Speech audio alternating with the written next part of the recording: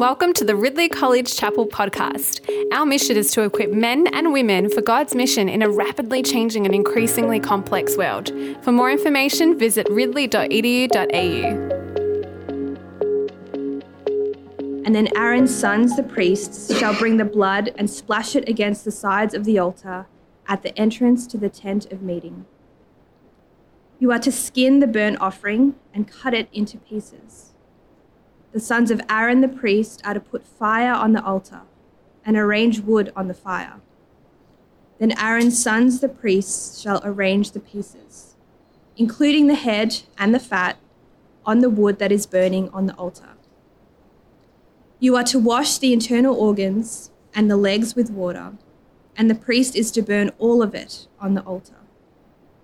It is a burnt offering, a food offering, an aroma pleasing to the Lord. If the offering is a burnt offering from the flock, from either the sheep or the goats, you are to offer a male without defect. You are to slaughter it at the north side of the altar before the Lord, and Aaron's sons the priests shall splash its blood against the sides of the altar.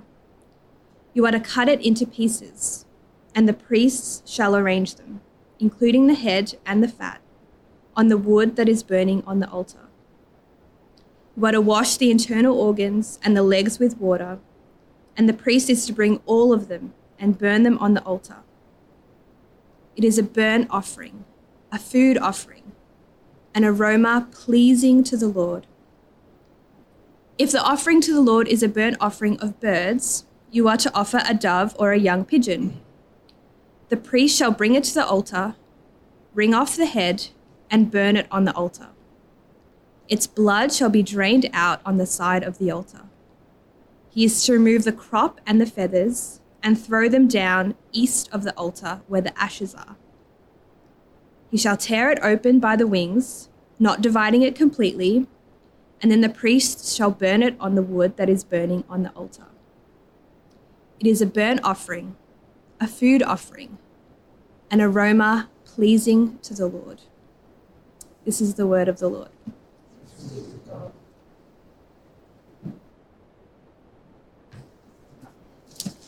Let's pray.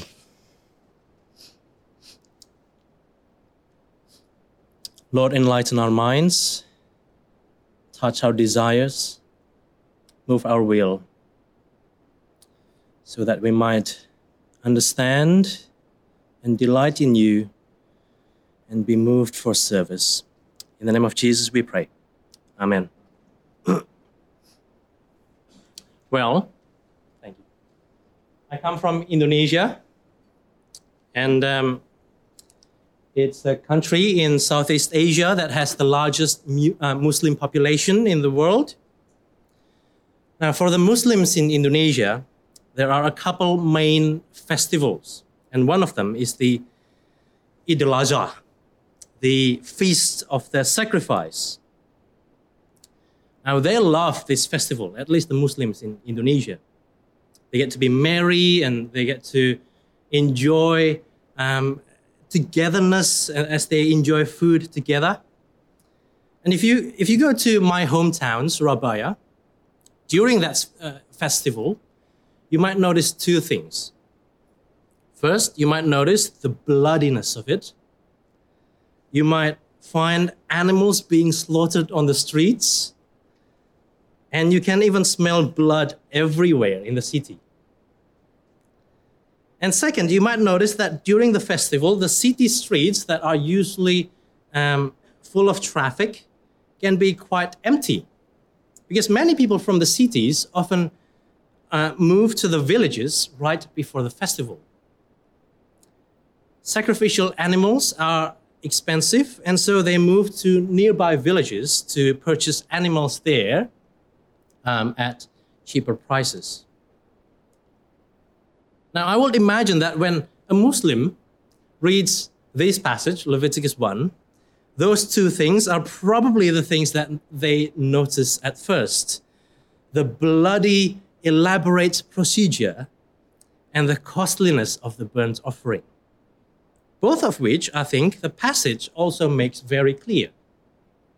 So first we can see the high cost in the kind of meat that has to be offered. 3 different kinds of animals are allowed to be offered as burnt offerings. So in verse 2, the offered animals must come from the herd, that is cows, or the flock, that is sheep or goats. And you can see in verse 14 that if the worshipper is quite poor, they can offer doves or young pigeons. The point is that these animals have to be raised or bought. They have to cost something. The people can't offer wild animals because wild animals cost nothing. These offerings must be costly. And second, meat was a luxury in those times for all except for the very rich. But here God demands only animals. And not just regular animals, but the very best. In verse 3 and 10, only males were to be offered. During those times, male animals were more expensive merely because they were able to impregnate multiple females at the same time. And so people only needed to keep 1 to 2 males for a large number of females. But here, only males were allowed to be sacrificed. But not only that, only unblemished males were allowed. This is the most expensive meat. God demands only the wagyu, so to speak. These burnt offerings are very costly. And then there were the elaborate bloody procedures in making these offerings. First, the worshipper has to lay their hands on the animal in verse 4. This is so that the animal might be accepted on their behalf to make atonement for them. And then in verse 5 to 6, they have to kill the animal and then skin it and then cut it into pieces. And then lastly, the worshipper needs to wash the feet and the internal organs of the animal in verse 9 and 13 to wash away the dung to make the offering pure. Also, these procedures are not only elaborate and bloody for the worshipper, but also for the priests. In verse 3 to 4, the priests have to first examine the perfectness of the animal and accept the sacrifice. And then after the animal is killed, in verse 5 and 11, the priests have to catch the blood and then splash it on the altar. In verse 7, they have to arrange the altar and put the fire on. In verse 8 and 12, they have to arrange the already cut meat pieces. And for the poor, in verse 15 to 17, the priests have to do everything from bringing off the head of the bird, draining the blood, removing the crop, tearing the bird open by the wings without dividing it completely, and then burning it. It sounds like a very difficult job. Imagine accidentally dividing a bird completely as you tear the bird open by the wings, and then you go, have you got another one?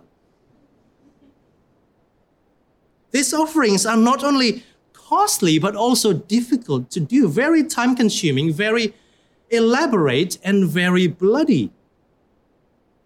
Now, the question that we might ask is, why? Why do these offerings have to be costly?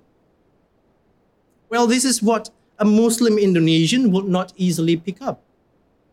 You see, in Islamic theology, at least in Indonesia, the sacrifices that they do every year are expensive because those will count as their good deeds that will take them to paradise when they die.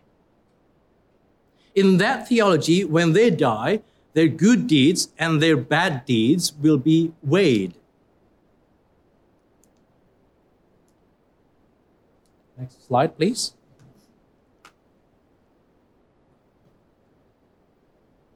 Next slide. Yep. And so if the good, during that weighing, if the good outweighs the bad, they will be saved. So the costly sacrifices that they have to do every year will contribute to the overall obedience, to the good deeds which will hopefully outweigh the bad. And the more costly the animals that they sacrifice, the heavier the good deeds become. Their offerings are costly because they need to win Allah's favor with their sacrifices. This is starkly different to what the Bible shows, at least in this passage, and also what Christianity believes. So why do these sacrifices have to be costly?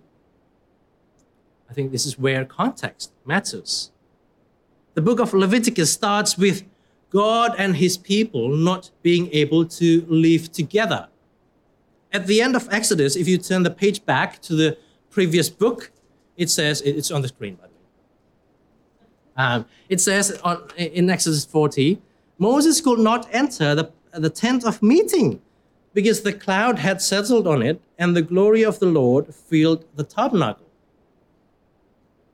And as verse 1 in our passage says, God had to speak from the tabernacle to Moses because there was no way for God and his people to meet in the tabernacle. The holy God cannot live with the sinful people.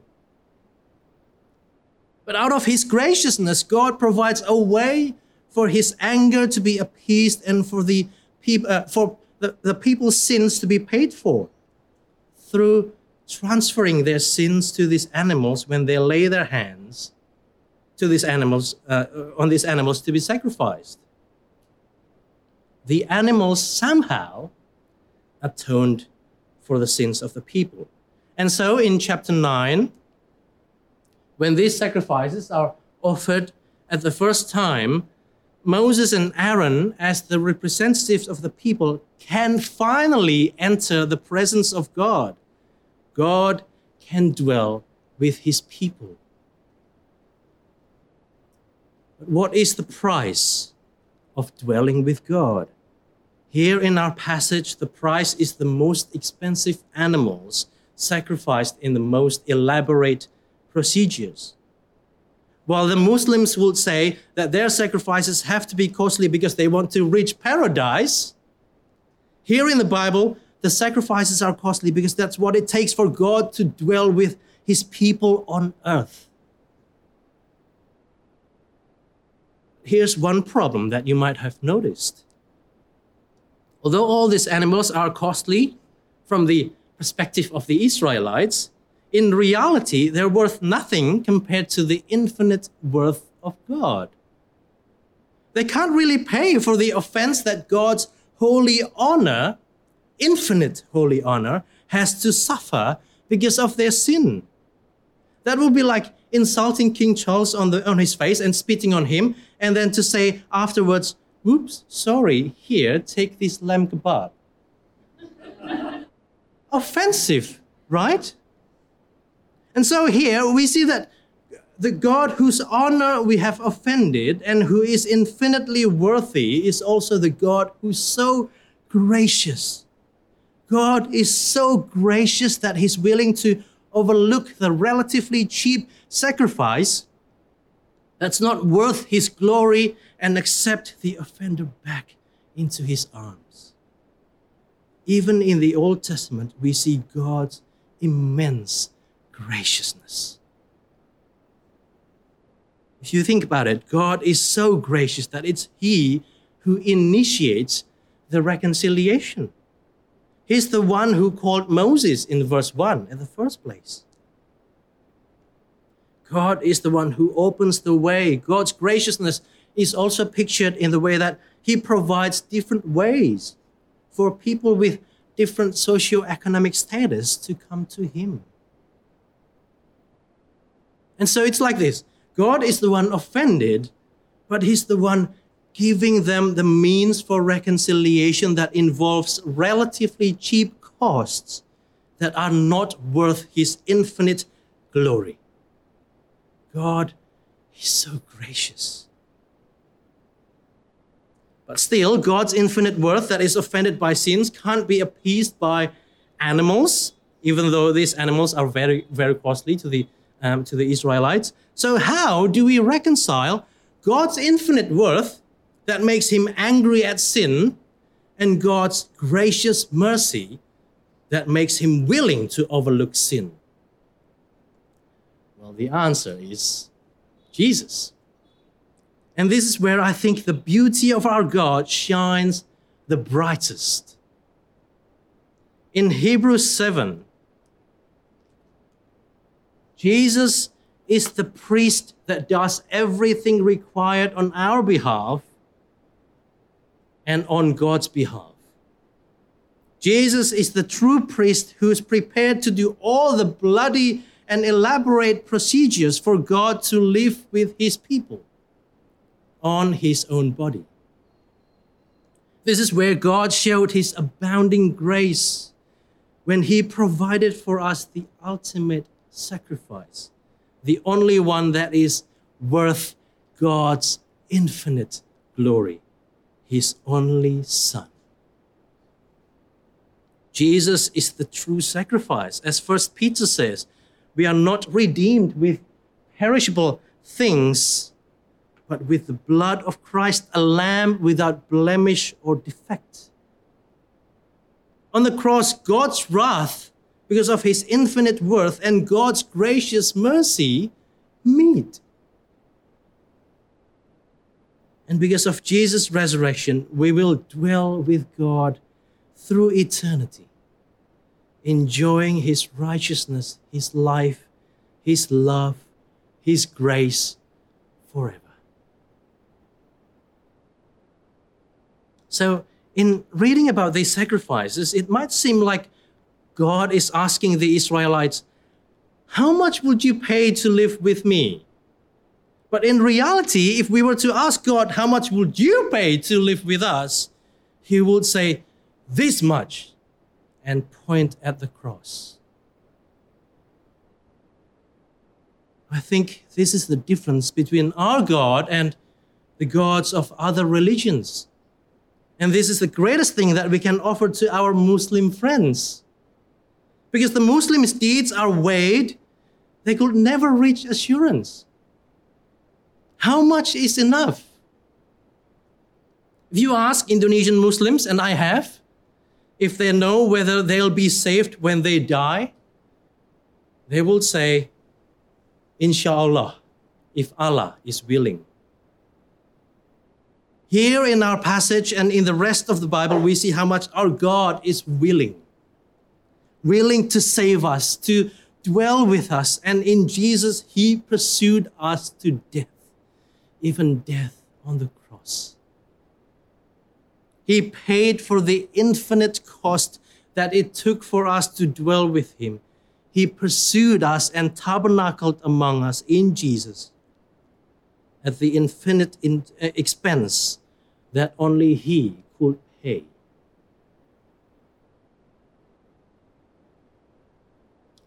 A couple of years ago, I was chatting with a Muslim friend back in Indonesia. We were comparing our faiths. Perhaps this can only be done in countries like Indonesia, where being religious is actually an open thing. And we were even comparing the Jesus Christ of the Bible and the Isa al-Masih of the Quran. And I said, you know what the greatest difference is between Christianity and Islam? In Christianity, we know that no matter how much we pay for our sacrifices, or how many good deeds we do, we will never reach the perfection of God.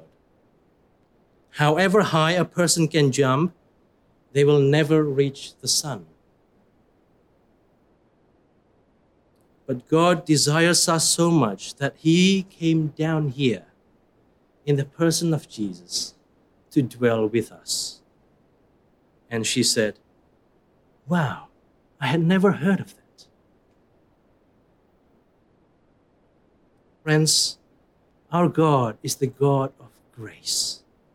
He's so gracious that he's willing to invite sinners into his arms. And he has paid for the total infinite cost for us to live with him.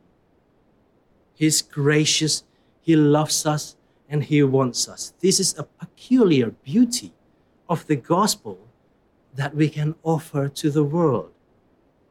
And not only to the Muslim overseas or the people in Southeast Asian countries, but even to our Muslim neighbors here in this city. And even to our non-Muslim friends as well. The world is hungry and thirsty for acceptance and for love everywhere, not only in Asia. They crave that acceptance and love. But the good news is that our God is the God who offers his warm embrace and even himself in Jesus so that we can live with him. Let's share this beauty of his embrace with the world around us. Let's pray. God of grace, you have shown us that you desire to live with us way more than we often desire to live with you. That you've paid the infinite cost to bridge the infinite gap between us and you so that we might live with you and enjoy your infinite worth. Thank you for giving us Jesus, the true tabernacle, the true high priest, and the true offering. Help us through your Spirit to present our whole lives as a living sacrifice in union with Christ. In Jesus, our high priest, we pray. Amen.